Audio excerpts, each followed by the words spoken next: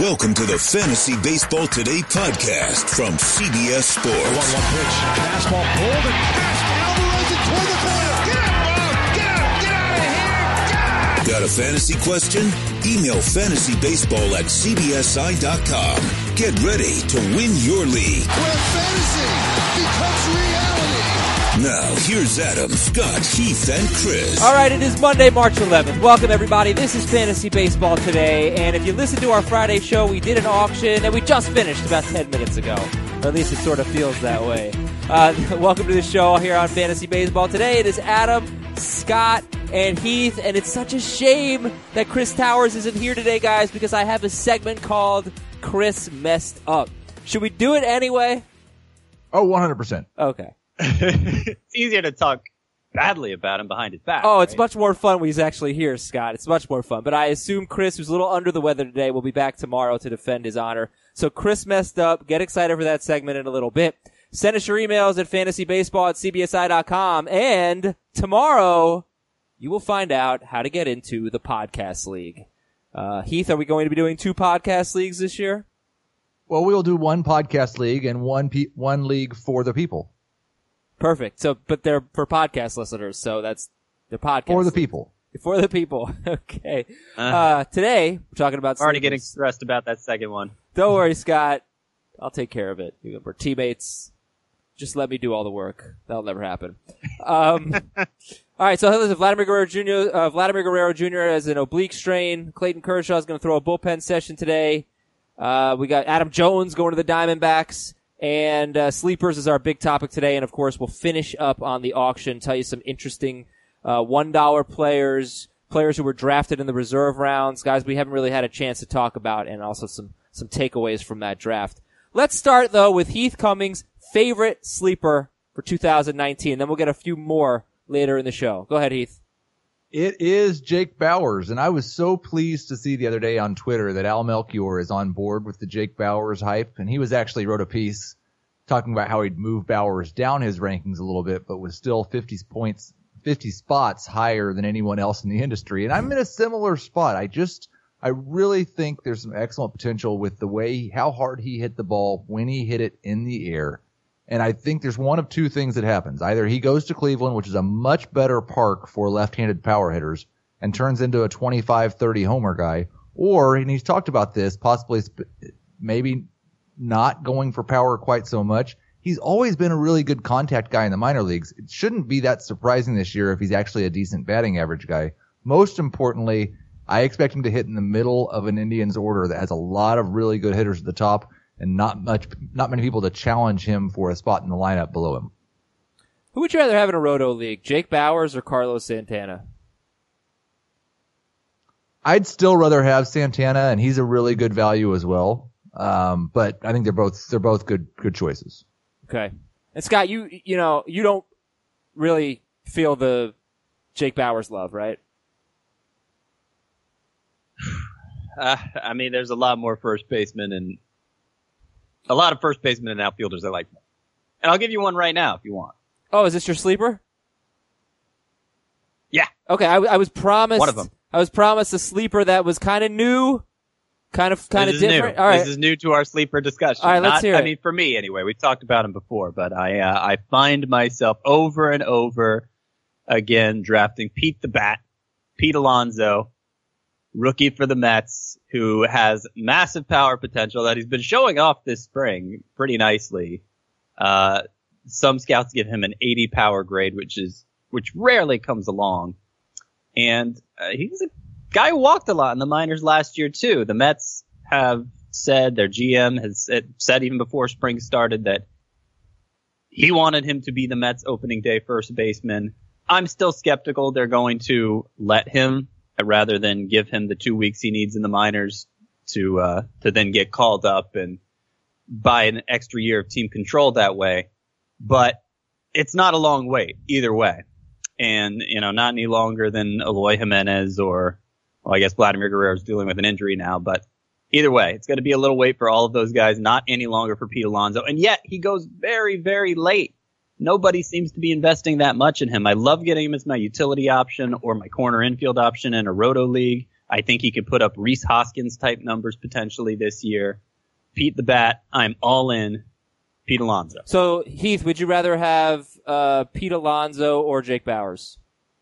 I'll still take Jake Bauers. I do think one other thing that we didn't talk about with Bauers that he'll provide that Pete Alonso is not going to is I expect that Bauers is probably going to steal 10 to 12 bases. Okay, there you go. You have some first base options. It's not the deepest of positions, so Jake Bauers and Pete Alonso, you can get them late. And those are a couple of sleepers. We're going to have a lot more for you later on in the show. Who's ready for Chris Messed Up? Yes. All right, like I really wanted him to be on, but Chris, I know you're listening, so I'm just going to tell you that you drafted Luke Voit, or you got him in the auction. You should have drafted Greg Bird. Okay, you messed up. He should have. This is 30-man rosters. I took Greg Bird with the last pick in the draft. 12 teams, 30-man rosters. That is 360 You're saying he should have hedged his bet and gotten both. Yes, he should have gotten both. Okay, I thought you were saying it's already Birds. No, So he should have drafted Voit at all. It could But I'm be glad either we're having guy. this conversation because now I don't have to touch on Voit as my sleeper. Yeah. I mean, Aaron Boone made it clear the other day, both Aaron Boone and Brian Cashman, that there's only room for one of these first basemen. So whoever wins the job is the first baseman. There's no threat of a platoon here, which is what I was most concerned about. Bird being left-handed hitter, Voit being the right-handed hitter. Not going to happen. It's either or. And I also kind of feel like that favors Voit, right? Can you imagine them sending him down? No, After it's hard. the way he finished last season? I mean, I guess it's possible, but it would be shocking to me. Yeah, and they're both having good springs. I just think that it's not a bad idea. Sometimes it's a good idea to take two closers if they're both battling it out. Like if you want to draft Pedro Strop and Brandon Morrow, if you want to draft two Diamondbacks closers or closer options, the White Sox with Herrera and Colomé. It's not necessarily a bad idea to use two roster spots if they're late enough on one player. And Voit, you can't get all that late. But Bird, obviously, I mean, I got him 360th. Nobody wants him. It's not a bad fallback option just in case Luke Voit, who's going 201st overall, does not win the job. Scott, Luke Voit, Jake Bauers, Pete Alonso, rank them. I go Alonso, then Voit, then Bauers. For me, pretty significantly behind. Heath? But yeah, Yeah, I'll go Bauers, then Alonso, then Voit. All right.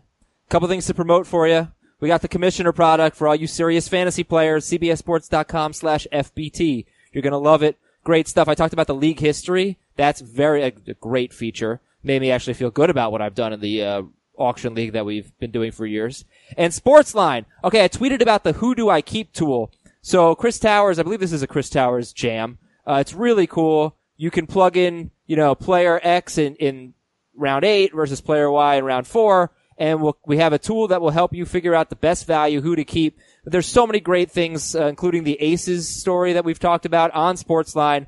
And if you want to try it for just $1 for your first month and then $9.99 after that, go to sportsline.com and sign up with the promo code VEGAS. Promo code is VEGAS. Scott, have you ever been to Las Vegas? I have not. It's very fun. Okay. Heath, tell him what he's Good missing. to know. What's that? Tell him what he's missing. I'm you trying like to think Vegas. of things that Scott's missing that Scott would enjoy. I I've like been Vegas, and I don't do a lot of 4 things times. that Scott doesn't do. Go ahead. Sorry. I've been 4 times, and I don't know that any of those trips involved things that Scott would want to participate in.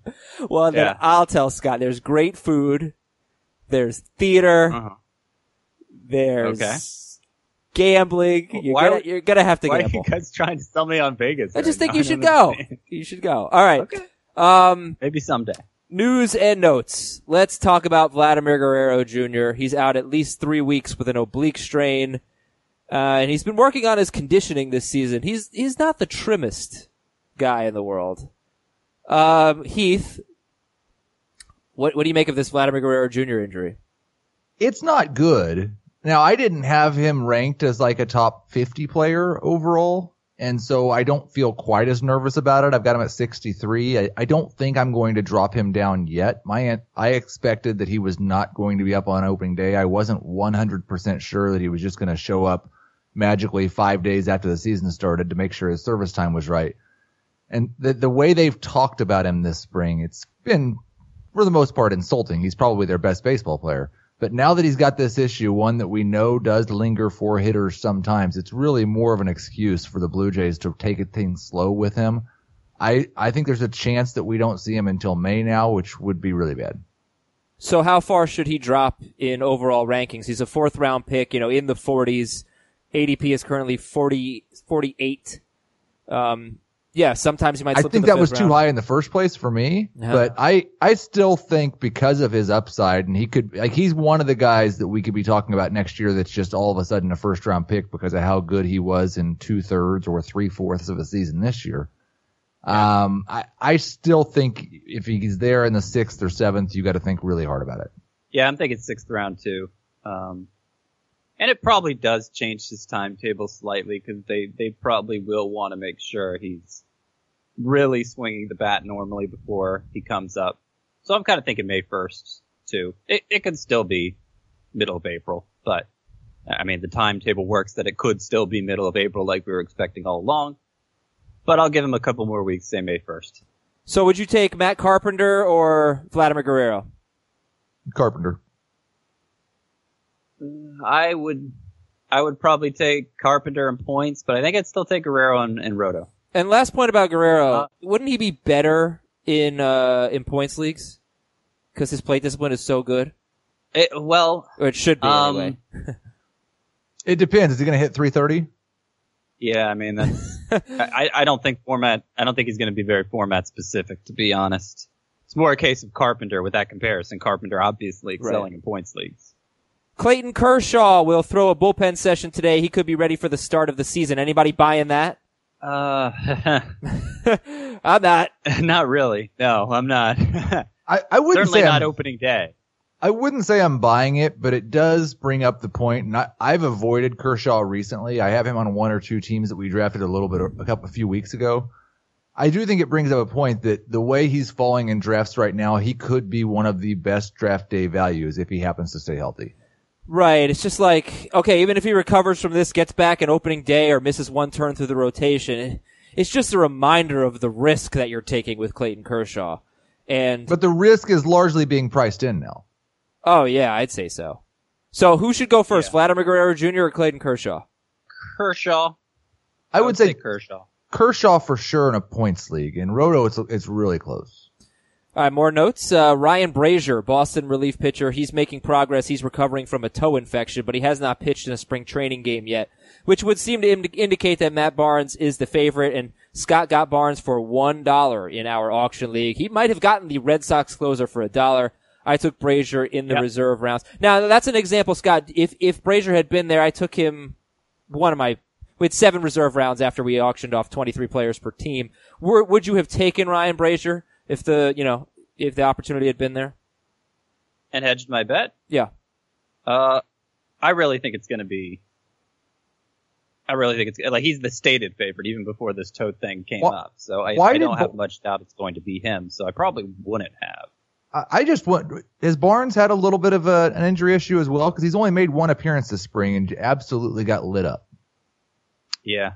I don't know. They might be slow playing him. I haven't heard anything about an injury, but I think he has the potential to be really good as a closer. His 14.0 K per 9 were 6th among all relievers last year. ERA, FIP, xFIP, SIERA all suggest that 3.65 ERA he had was on the high side, and that should have been closer to like 2.70.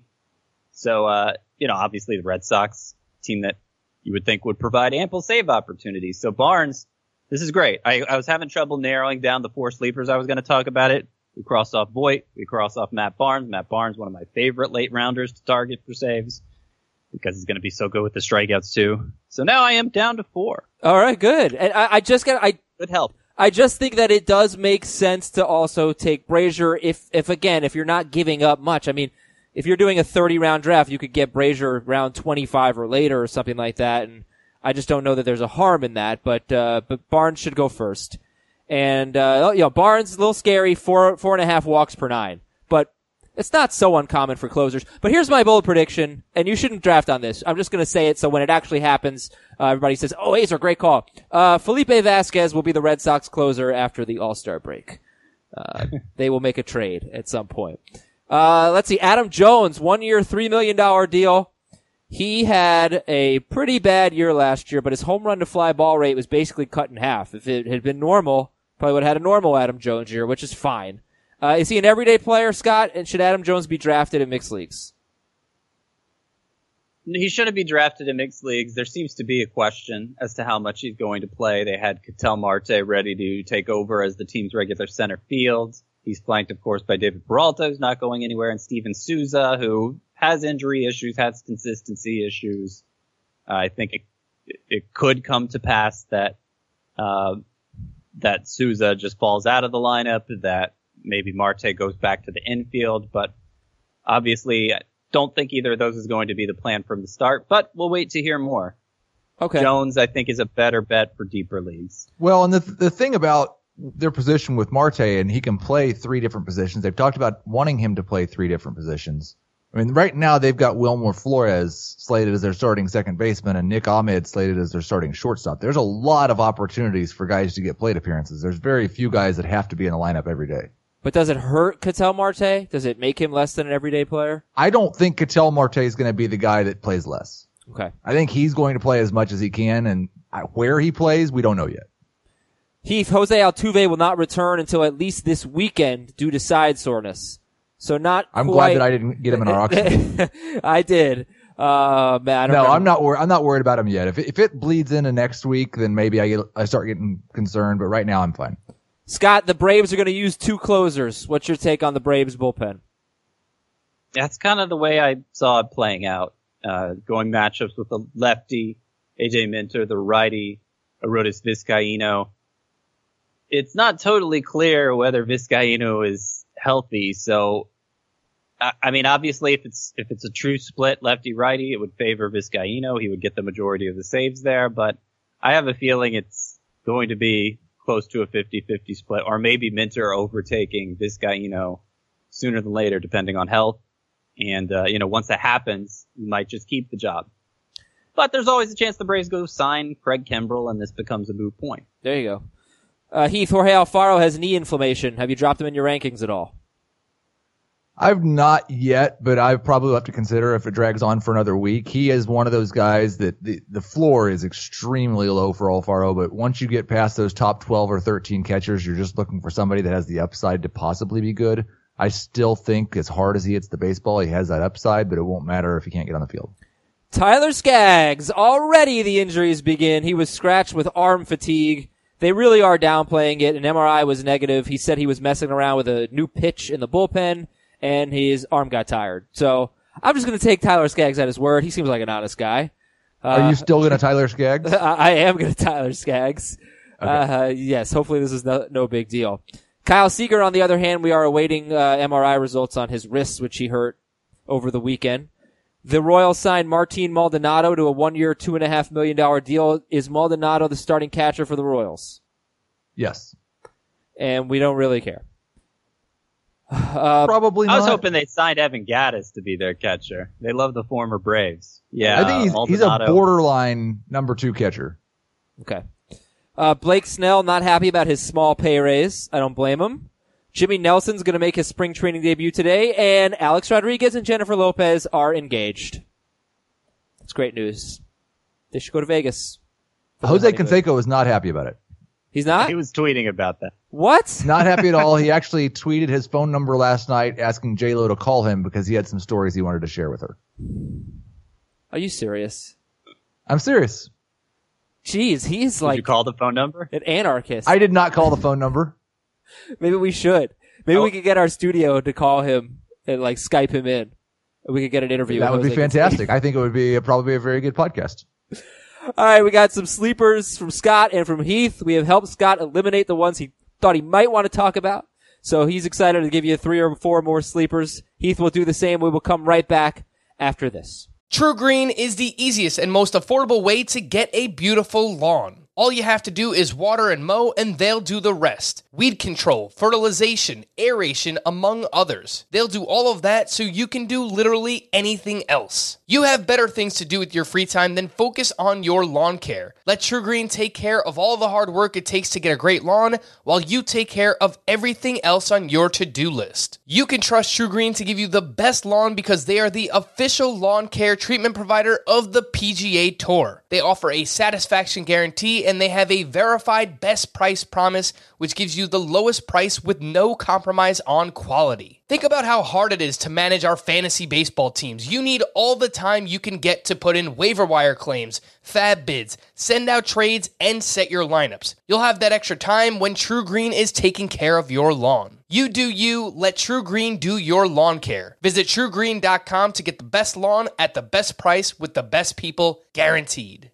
Robert Half research indicates 9 out of 10 hiring managers are having difficulty hiring. If you have open roles, chances are you're feeling this too. That's why you need Robert Half. Our specialized recruiting professionals engage with our proprietary AI to connect businesses of all sizes with highly skilled talent in finance and accounting, technology, marketing and creative, legal, and administrative and customer support. At Robert Half, we know talent. Visit roberthalf.com today. All right, Scott, let's get your sleepers. Give me a few. So you gave us Pete Alonso earlier in the show. Who else do you want to talk about today? We also talked about Luke Voigt, Matt Barnes. A guy I'm drafting a lot, and we have talked about him quite a bit, is Franmil Reyes, who I believe is the most talented outfielder in terms of bat skills that the Padres have, and that's including Will Myers. Obviously not as proven as Myers, but I think he could be better. If you look at what he did after coming back from the minors last year, I mean, the numbers at their face are impressive enough, but he was pretty awful on his initial call-up and then got significantly better after the return. From that point forward, that was like at the start of August, he hit .318 with 10 home runs and a .933 OPS. His strikeout rate was way down. It was like 20%, which is closer to what it was in the minors, and not high at all for a power hitter. Actually very low for a power hitter. He hits the ball to all fields with pretty much evenly, so he's not going to be a guy who's vulnerable to shifts or anything like that. And his average exit velocity was, I think it was top 15. It wasn't far behind like a Giancarlo Stanton. He hits the ball really hard. He hits it everywhere, and he hits it consistently. So you're talking about a guy who could certainly hit for power. I mean, you just double last year's home run total. You're talking a 32 homer season. That's how many he hit between the majors and minors last year. And he could probably hit for average too, looking at the rest of the profile there. I'm very excited about him. I'm not sure he's going to be an everyday player right away. So that's why it's a little harder to draft him in like a head-to-head points league with the 3 outfielder leagues, but certainly 5 outfielder leagues. I love taking him as my 4th or 5th guy. And, I think when he eventually does claim an everyday role, you'll be excited to have him in any format. That's Franmil Reyes going 288th overall. Some of the outfielders going ahead of him are Randall Grichuk, Domingo Santana, Shin-Soo Choo, Max Kepler. Would you take him ahead of all those guys? I mean, I kind of like Kepler, but some of the names you were mentioning, yuck. Yeah, I would take him. Oh, so Choo, Kepler, who else did you say? I said Domingo Santana and Randall Grichuk. Yep, take him over all of them. Yeah, nope. All right, let's go let's do a Heath sleeper now. Heath, go ahead. Well, let's talk about Domingo Santana. Why don't we? He is a guy who is going to have an everyday job, hits the ball extremely hard, has shown the ability to steal bases in the past. I mean, he's available after pick 200, and he has a 30-15 season already on his resume. He's been crushing the ball so far in spring training. I expect him to hit pretty close to the middle of the order because the Mariners don't have a very deep order. But I don't think it's because the Mariners don't have any talent in their lineup. They're still going to have decent hitters in front of him. This is a guy who could be looking at a 30-100 season. It doesn't hurt you in batting average. He's kind of what we hope Franmil Reyes might be able to be, minus the steals. Well, it's also, we're hoping that Domingo Santana can be that because he obviously struggled last year, but he was number 22. Playing time was a concern last year, yeah. Yeah, he only played 85 games. He was sent to AAA. But in 2017, Domingo Santana was 22nd in points, 16th in roto, and as Heath said, 30 home runs, 15 steals, and 29 doubles as well. All right, so Heath would take Santana over Reyes. Scott would take Reyes over Santana. They don't necessarily agree on those two. Although I know that Scott isn't really loving Domingo Santana, but Heath, how do you feel about Franmil Reyes?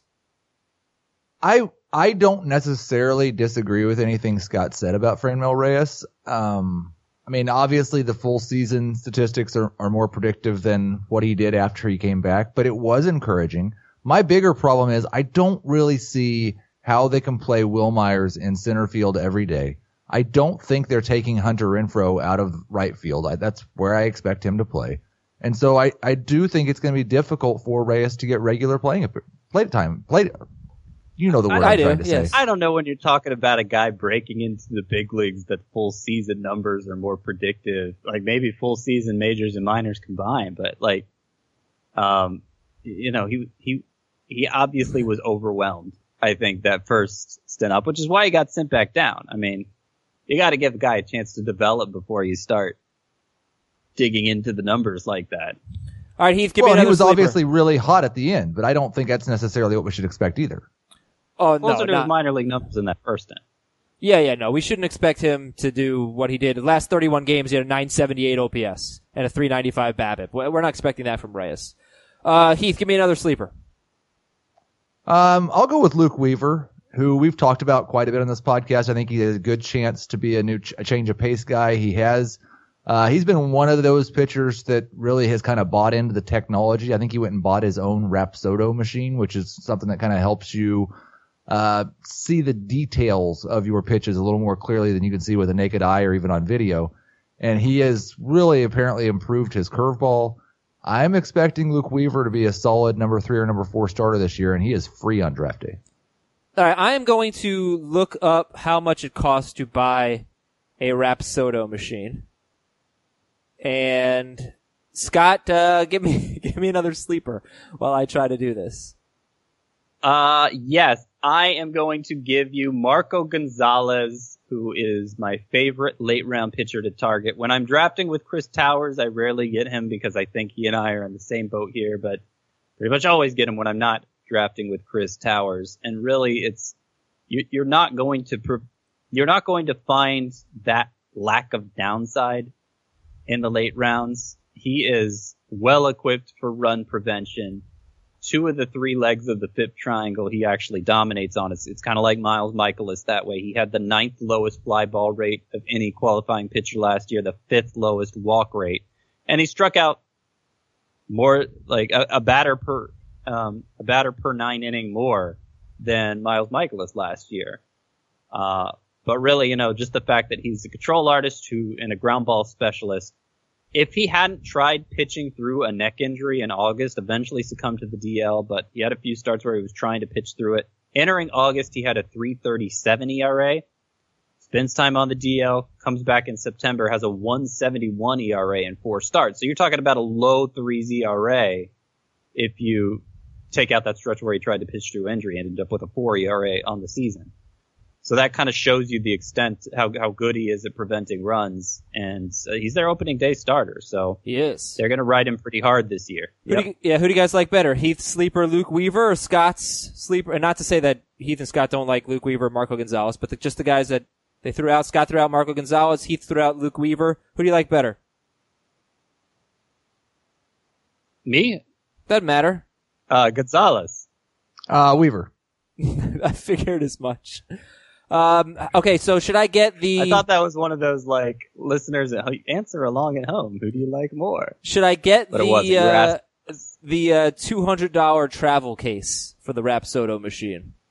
Well, I think you want to. I mean, you're not, are you only going to use this at home? You're going to need to go to the park and use it in places. You don't want to spend $4,000 on a machine and then have it break down on you.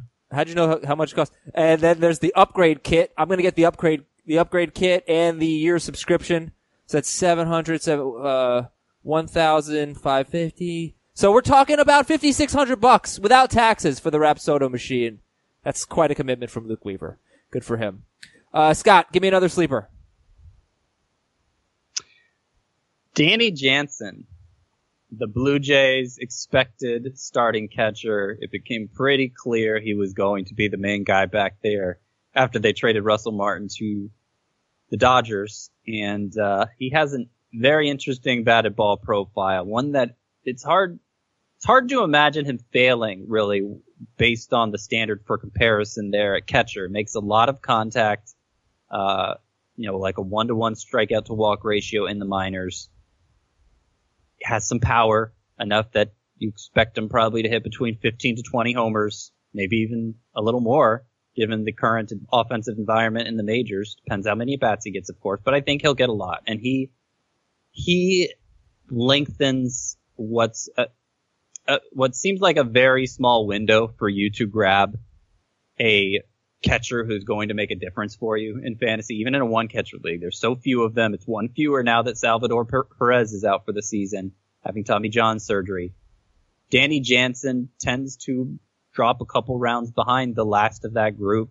That includes Yadier Molina, Buster Posey. Those are probably the stragglers from that group. So Danny Jansen's somebody I end up with a lot because I'm just not ready to pay the premium at the position. I have other priorities at that point in the draft. End up with Danny Jansen as my starting catcher, and I think he's going to be a real difference maker there. All right, Danny Jansen, he's 8th for Scott. He's 7th for Heath. Heath has Jansen ahead of Yadier Molina, and Scott does not. But, yeah, he was a top 9 catcher, and then Salvador Perez out for the year with Tommy John. So now Jansen is a top 8 catcher with very limited major league track record. It just goes to show you what this position is like. I mean, top 12, we're talking Wellington Castillo for Scott, Jorge Alfaro for Heath. Heath, give me another sleeper, please. I'm going to do the thing that I always criticize and talk about splits within season, because Reynaldo Lopez had a weird year last year. There was a big portion of the year where he was not very good, but he had some very good batted ball luck and kept his ERA below 4 and kept pitching deep into games. But then late in the year, his last 7 starts, he went 7 innings in 4 of them, at least 6 innings in 6 of them. He had a 1.38 ERA, actually struck out more than a batter per inning, and his FIP was below 3 as well. And so the beginning of this year in spring training, he hasn't been very good so far, but he is still striking out a lot of guys. Lopez is a guy with good pedigree. Looked like he started to figure some things out in the second half of last year. And again, like Luke Weaver, pretty much free on draft day. Okay, so to recap, Scott told you Pete Alonso, Franmil Reyes, Marco Gonzalez, and Danny Jansen as sleepers. He had Jake Bauers, Domingo Santana, Luke Weaver, and Reynaldo Lopez as his sleepers. And those are just 8. There are a lot more. Please go to the website, cbssports.com/fantasy/baseball, cbssports.com/fantasy/baseball, and get a whole list of sleepers. Yep. Yeah. 2.0 is up for me. Version 2.0 is up for me. Heath, I think, is writing his version 2.0 this year. This week. I hope you're also writing this it this year. Yeah. Yes, other names So you'll read about include Nick Senzel and Brad Peacock. So I'm really so here's my thing about Brad Peacock. I gave the stats on Friday's show. He was so good as a starter in 2017, pitched exclusively as a reliever in 2018, but at the later stages of 2017, Peacock really cut down on the walks, which had plagued him for basically his entire career. And then as a reliever last year, he was under 3 walks per 9. Very, very good. Very encouraging stuff. What I don't understand is why it was even why wasn't it just obvious to put him in the rotation? You know, the Astros may know something we don't know, but based on how good he was in 2017, how good he was as a reliever last year, the improvement in control, it should have been a layup for him to be the 5th starter. Like, they didn't need to go out and sign Wade Miley. They had enough guys. Well, yeah. I think the concern is, and it was evident even when he was really good in 2017, he was just barely more than 5 innings per start. They have a lot of young guys that we expect to move into the rotation at some point this year. And so I don't think they see him as a long-term answer as starter. He's more of a guy that's going to give you 5 innings. Maybe he goes 6 once. But that's kind of, in today's game, that's kind of the norm for a 4th, 5th, maybe even a 3rd starter. right? I mean, you're not getting a lot of length from the. I think less than parts 6 innings is not that surprising. I think just barely more than 5 is a little different. Okay. Like he had a lot of starts where he was going 4 innings. Well, look, maybe it's more important in a roto league or a league that doesn't count quality starts or something like that. But I there's a lot to be excited about with Brad Peacock. I'm pretty pumped about him, and he went for a decent amount in our auction. So I think I can look it up. I remember. Do you remember? I think it was $4, early, $5. You know, he probably could have gone for $1 if we were at that. If he was nominated at that stage, right? I think my values have him at 4, but you know it depends so much on when a player gets nominated and how the rest of the auction plays out in terms of how aggressively we bid for higher end players, how much money's left at that point. Yeah, he went for $5. We'll talk more about the auction in just a minute. I want to give a note. Like I said, we're going to have a podcast league entries. Hopefully tomorrow I'll make an announcement about it. And we're going to do the drafts. At least, Heath, I won't speak for you for the People League, but the regular podcast points league will certainly be after the 2 games in Japan. Right, Heath, for the People League? I would say yes. Yeah. So we'll tell you how to get in, hopefully tomorrow, and you'll have some time to get in, so you don't have to rush. But we're getting a ton of emails now, and it's awesome. FantasyBaseball@cbsi.com. I just want to let you know I can't read all of them on the show. I can't respond to all of them. So, you know, I know some people respond like 3 times to the email. Hey, how come you're not reading my email? I just have a full inbox, and I can't get to everything. I can, however, get to this next one, because it requires some regulating. All right, 1 fantasy regulators, and then we'll get our final auction takeaways and tell you what else you need to know from spring training. This one is from the Big Dog. I think this is a very mean fantasy regulators. Big Dog, I think you're crazy, but I would like to know what Heath and Scott have to say. Okay, Big Dog is the commish of his league. That means I'm the real fantasy regulator in my league. But I wanted to settle this issue once and for all. I wanted to raise my league buy-in to $100. But the rest of my league won't comply because they are either all broke or scared. I think this should give me probable cause to kick these people out from the league and replace them with people who make more money. Big Dog out.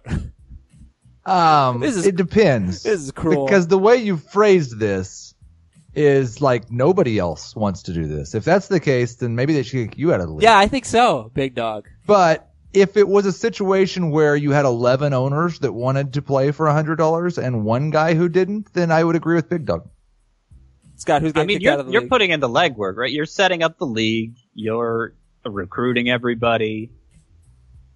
Like it's kind of your league, right? I think the nicer thing to do would be to start a secondary league that plays for $100, which I mean that's a lot for me. So yeah, I wouldn't want to be in your doesn't league. Want to play it. Yeah, it's $100. Yeah, no. That would be the nicer thing to do. But if you don't want to have 2 leagues, I mean, if you think you can fill a league full of guys who want to play for $100, that's I think it's fine. I think you're letting these other people down, but unless one of them is willing, one of them could step up and become the commissioner of a separate league if they want. Yeah, I think the Big Dog is kind of a mean commish. I don't really approve of your tactics, but I'll also say, Scott, if $100 is too much for you for a fantasy baseball league, you probably should not go to Vegas. All right. So how'd that auction turn out? I hope you all enjoyed the podcast on Friday, and it took over 4 hours to complete. That's why we didn't do the whole thing on the air. I don't know how. Somehow I'm projected to be like last in like every hitting category almost, except for batting average. Your team's really bad. It does look pretty terrible. It does. But you know what? Like, because right now I have Kyle Tucker and Gregory Polanco in my lineup, and obviously I have to replace them. I think so that you hurts may the only projections. have 2 outfielders that are going to be playing on opening day. And that's a good point. Cause like, I know I've said like, I don't think outfield is like super deep. I don't think you can just forget about it, or else you end up with my crappy outfield, which does include Mike Trout. What I don't understand is you had a chance in the reserve draft, and you got Cole Calhoun, but you had a chance in the reserve draft to take several outfielders who have full-time roles right now. I know Nick Markakis was one you passed. I was going to take him. He got taken. Yeah. Yes. No. So I have an outfield problem, but I really think that I'll be able to like plug and play at outfield. I'll be able to get by.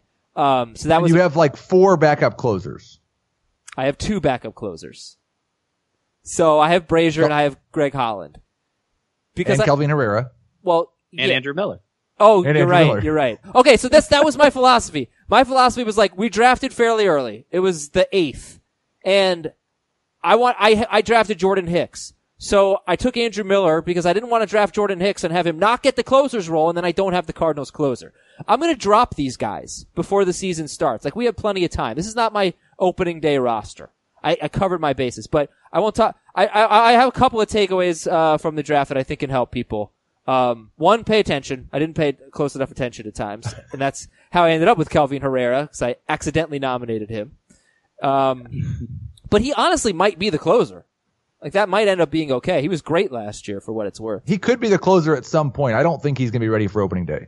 Yeah, it's a shame. But hopefully he goes on the DL. I just put him right on the DL. And then Colomé's terrible the first time out, and everybody thinks, I wish I had. I think your DL might be full. Okay, my team sucks. But Heath, what were some of your takeaways from the auction?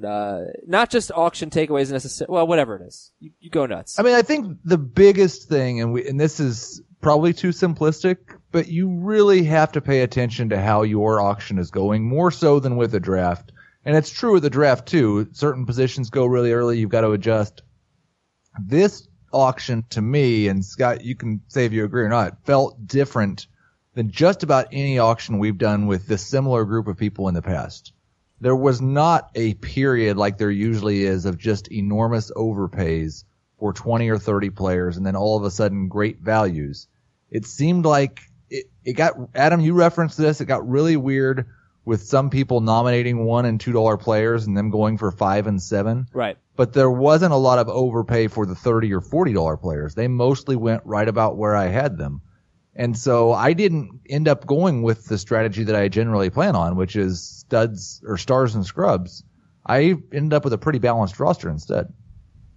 Okay. And that, like we said, every auction just has its own personality. And it's, you can prep all you want. I think you have to know. He kind of said, I go in there with a plan, with a player A I want. If I don't get him, here's my player B. And if I don't get him, here's my player C. That's not a bad approach. You have to have backup plans because things will go kind of haywire.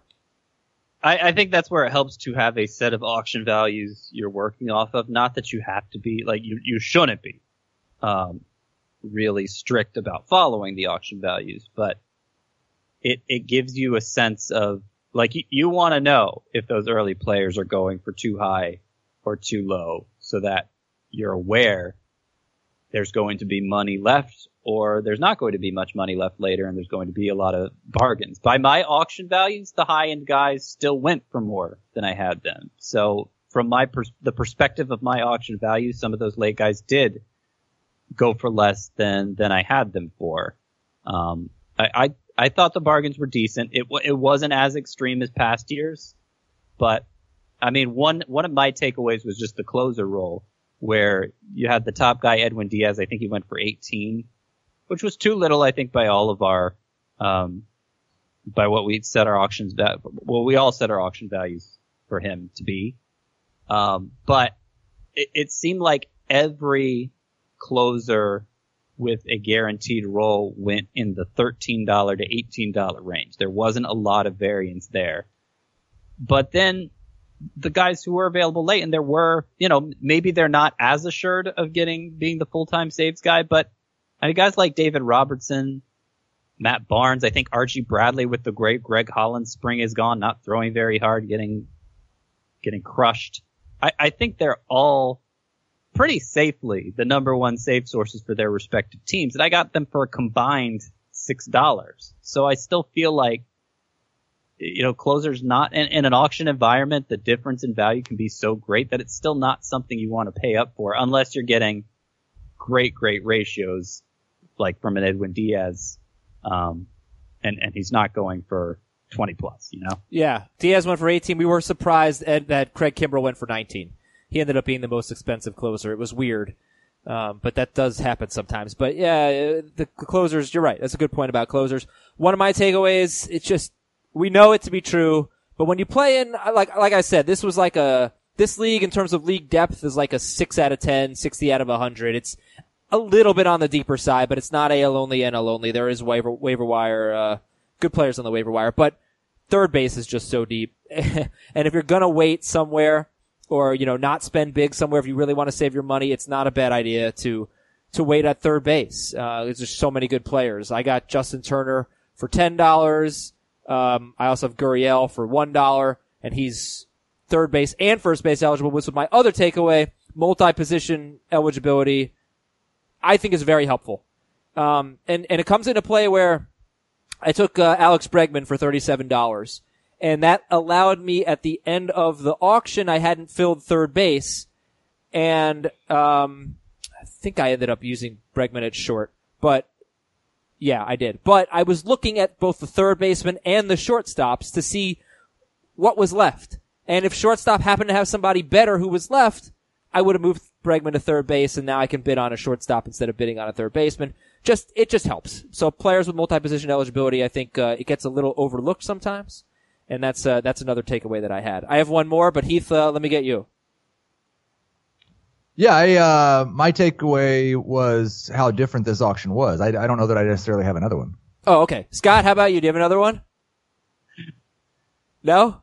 Well, pitchers, the elite tier of pitchers went for a lot in this one. I think we all recognize how irreplaceable that is in a modern environment. Those pitchers aren't just emerging from the middle of the pack with the consistency they used to in the past. You may get one, maybe two true ace breakouts at starting pitcher these days, and at a position with that many options, obviously you're talking about threading a needle in terms of landing those guys. So we all wanted to ensure we got one. I think most of us were probably hoping for two of them, and they very consistently went for more than I had them for. I think it's a reflection of what we're seeing in fantasy baseball as a whole. People really valuing those guys more than ever before. And that brings me to my final point. Now, you missed this. This wasn't on the air, but there was a moment that really screwed up my entire draft. I was editing the podcast while doing the auction, and I missed the one player that I really wanted to get. Because if you heard the show on Friday, you know I missed out on all the aces. I did not get an ace. Instead, I had Steven Strasburg for $24, where all the aces were going in the $30 range or so. I think Garrett Cole ended up going for like $33, something like that. DeGrom and Scherzer were $36. So I had Strasburg for $24, and there was one other player that I was determined to get, and it was James Paxton, and I could have gotten him for $21, and I missed the nomination. He went for $20, and it threw off my entire strategy. I ended up instead getting Jameson Taillon for $19, and I would much rather have Paxton for $2 more if I miss out on all those aces. So my goal was, if I didn't get one of those top 13 or so aces, to get both Strasburg and Paxton. I believe that when they are healthy, or if they stay healthy, I believe Strasburg and Paxton, their upside is Cy Young. I think they could have that kind of season. I don't think there's a chance that Jameson Taillon has that good of a season. So I guess it's not just for auctions, but that's my takeaway is, if I miss out on those aces, I might get two of those very talented, very high upside guys who have some risk. Strasburg and Paxton would be two great examples of that, and hope that kind of makes up for not getting an ace. Luckily, I got Yu Darvish for $14, and he's an ace. He just got hurt last year. I'm very confident in Yu Darvish. But yeah, my team sucks because I don't have Paxton. That's basically what I was trying to say. And yeah, go ahead. Does Paxton play the outfield? Actually, outfield. I'm looking at your team now, Adam. You got some nice buys. I think Brian Dozier for $2 is probably one of the standouts of the entire auction. Jose Abreu, for $15. Dozier, he was actually like playing through injury for all of last year. He says that's something that he feels like an MLB player is supposed to do. So he was quietly playing through a very bad bone bruise in his knee, which might help explain why his year was so bad. So getting him for $2 was nice. Justin Turner for $10, I think, was good value. It's just that outfield is going to take some work for sure. Yeah, but you got something to work with here. And even your pitching staff, Strasburg, Taillon, Darvish, Glasnow are your top four. Oh, no. There's a lot of upside. Skaggs is my ace. It's going to take a lot going right.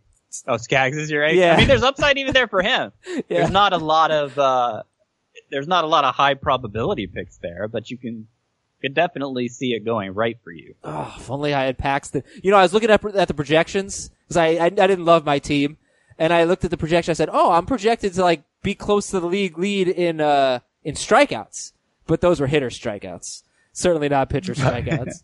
Also, I just want to tell everybody the text message I sent to Scott, Heath, and Chris yesterday, telling them what we needed for today's show. Number one, a few succinct takeaways from the auction. So Heath, few succinct takeaways from the auction. I'm just, it was pretty clear. It was in writing there. Right. I had a takeaway from the auction. Scott had one. You had one. That's a few. Okay. Thank you. I did want to go over some of the interesting players that were drafted in this auction. Most of them were like $1 or they were reserve round picks. I'm going to say a name and I want a quick reaction about these guys. All right. A $1 Kyle Schwarber. Heath, go. There's definitely upside there, but I get a little bit concerned. He just doesn't look like he can hit lefties, and I'm not sure he should play against them. What if you had what if you were in a daily league? Like, is Kyle Schwarber a sneaky play? Cause he is great against righties. Much better in daily leagues, yes. Yeah. Okay. Scott, a $7 Ryan Braun.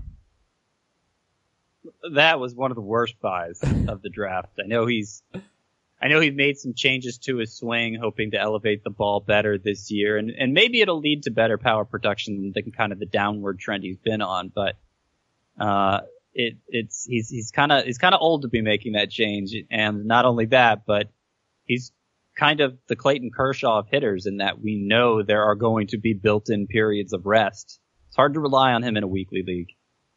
I won't even get a huge reaction on this one. I think it was Heath. Paul DeJong for $1. I loved it. He got so overlooked. There was a huge reaction, a fist pump from me when I got him. Yeah, that was a good one. Paul DeJong for $1. Some infielders. I thought Scott got a great value on Ryan McMahon. He was one of your last picks. He was in the reserve rounds. Ryan McMahon. He was my last reserve round pick, yeah. Yeah, it was great. He could be the starting second baseman. What is the probability that Hampson and McMahon share playing time? 90%? 90%. That's a lot okay. of percent. I mean, I think Hampson has a spot for sure. Whether it's everyday second baseman, whether it's super utility guy, I think he's in. It's just a question of, is McMahon in as the primary second baseman or not? The way the Rockies have handled them this spring suggests to me that that's the way they're leaning. McMahon as their primary second baseman, Hampson playing some second base, some shortstop, some center field, getting close to everyday at bats that way. So I'm more enthusiastic about McMahon than I was before the start of spring training when I just thought the job was going to go to Hampson. How about these infielders? Catcher eligible, Isaiah Kiner-Falefa. Pittsburgh third baseman, Jung-Ho Kang. Padres second baseman, Luis Urias. All exciting. Yeah. Yeah. They definitely, like, I like them more, and I think in a deeper league than this, like when you go to 15-team leagues, certainly league-specific format, they're kind of that depth of sleeper for me, and don't often make the cut in a standard mixed league. But you definitely see the upside there for all of them. Jung-Ho Kang sounds like he could win the third base job outright, and you look at his numbers from his first 2 years in the majors, pretty good power hitter. Urias, I'm not sure, has the power, but he seems like a very safe profile, a guy who's going to hit for a good batting average, get on base a decent amount. Falefa is just interesting because he plays so much for a catcher-eligible player. He's kind of the Rangers super utility guy, some of that coming at catcher. I don't think the numbers are going to be that exciting, but just the volume could put him higher in the rankings than you expect. Would you rather have Isaiah Kiner-Falefa or kind of steady Eddie Wellington Castillo? Castillo. Yep. Okay, how about these outfielders?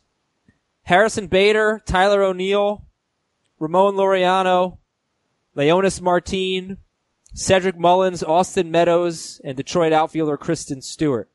It's a couple Cardinals, Harrison Bader, Tyler O'Neill, Ramon Laureano, Leonis Martin, Cedric Mullins, Austin Meadows, Kristen Stewart. All pretty cheap. Heath, who interests you in that group? Well, O'Neill is the one that I drafted, so I guess I should say him. I think he actually went in the reserve rounds, and I just don't know why Like Dexter Fowler started off the spring 2 for 16. He was worth -2 WAR last year. Jose Martinez or Tyler O'Neill should be starting in right field. O'Neill's been crushing the ball so far this year. And he's got power. He, bad plate discipline, but Yep. When I go the bargain basement route in a 5 outfielder league, which I did in both my 15 teams leagues this year, Tout Wars and TGFBI, O'Neill's one of the guys I love drafting from my bench. I love drafting him. I love drafting Clint Frazier. Got a couple shares of Lewis Brinson. Just those upsidey outfielders who you could see taking a big leap forward this year, even if they're not guaranteed playing time from the start. What about Harrison Bader or Laureano, Leonis Martin? Well, those are two. Yeah. Bader and Laureano are the two from this list that I drafted in this league. And what I like about both of them is they seem to have both power and speed. I'm not sure that they have enough to be 20-20. But in a 5 outfielder league, in a league where stolen bases are in high demand, even like a 15-15 guy is pretty valuable. And there's a chance they could sneak up with 20 of either one or the other. So they're interesting to me and as a way of kind of rounding out a roto roster. Another guy I like a lot from this list you gave is Kristen Stewart, who I don't think has many concerns about his playing time on a Tigers team with nothing going for it. And he was impressive down the stretch last year. Really good plate discipline, a lot of power. I think it's kind of a Carlos Santana-like profile, which might be a little more exciting in a points league because of all the walks. But, I mean, there's a chance he hits more like 260 than 230. So I think Stewart is somebody who's high on my, I guess, kind of my deep sleepers list. Heath, how about these major league starting pitchers? I'll get Scott's thoughts on the minor league starting pitchers who were drafted, but these major leaguers who were taken late. Miami starting pitchers Trevor Richards and Sandy Alcantara. Minnesota starting pitchers Michael Pineda and Kyle Gibson. And Giants starting pitcher Jeff Samardzija. Who do you like?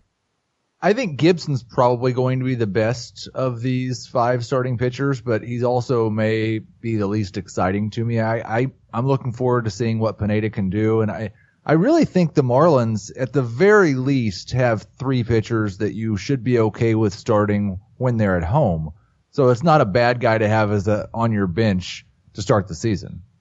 Okay. Yeah, it's so weird. Gibson has never had a whip below 1.29, and yet he's had 2 good ERA seasons. Strikeouts, I think, were up last year. Scott, minor league starting pitchers.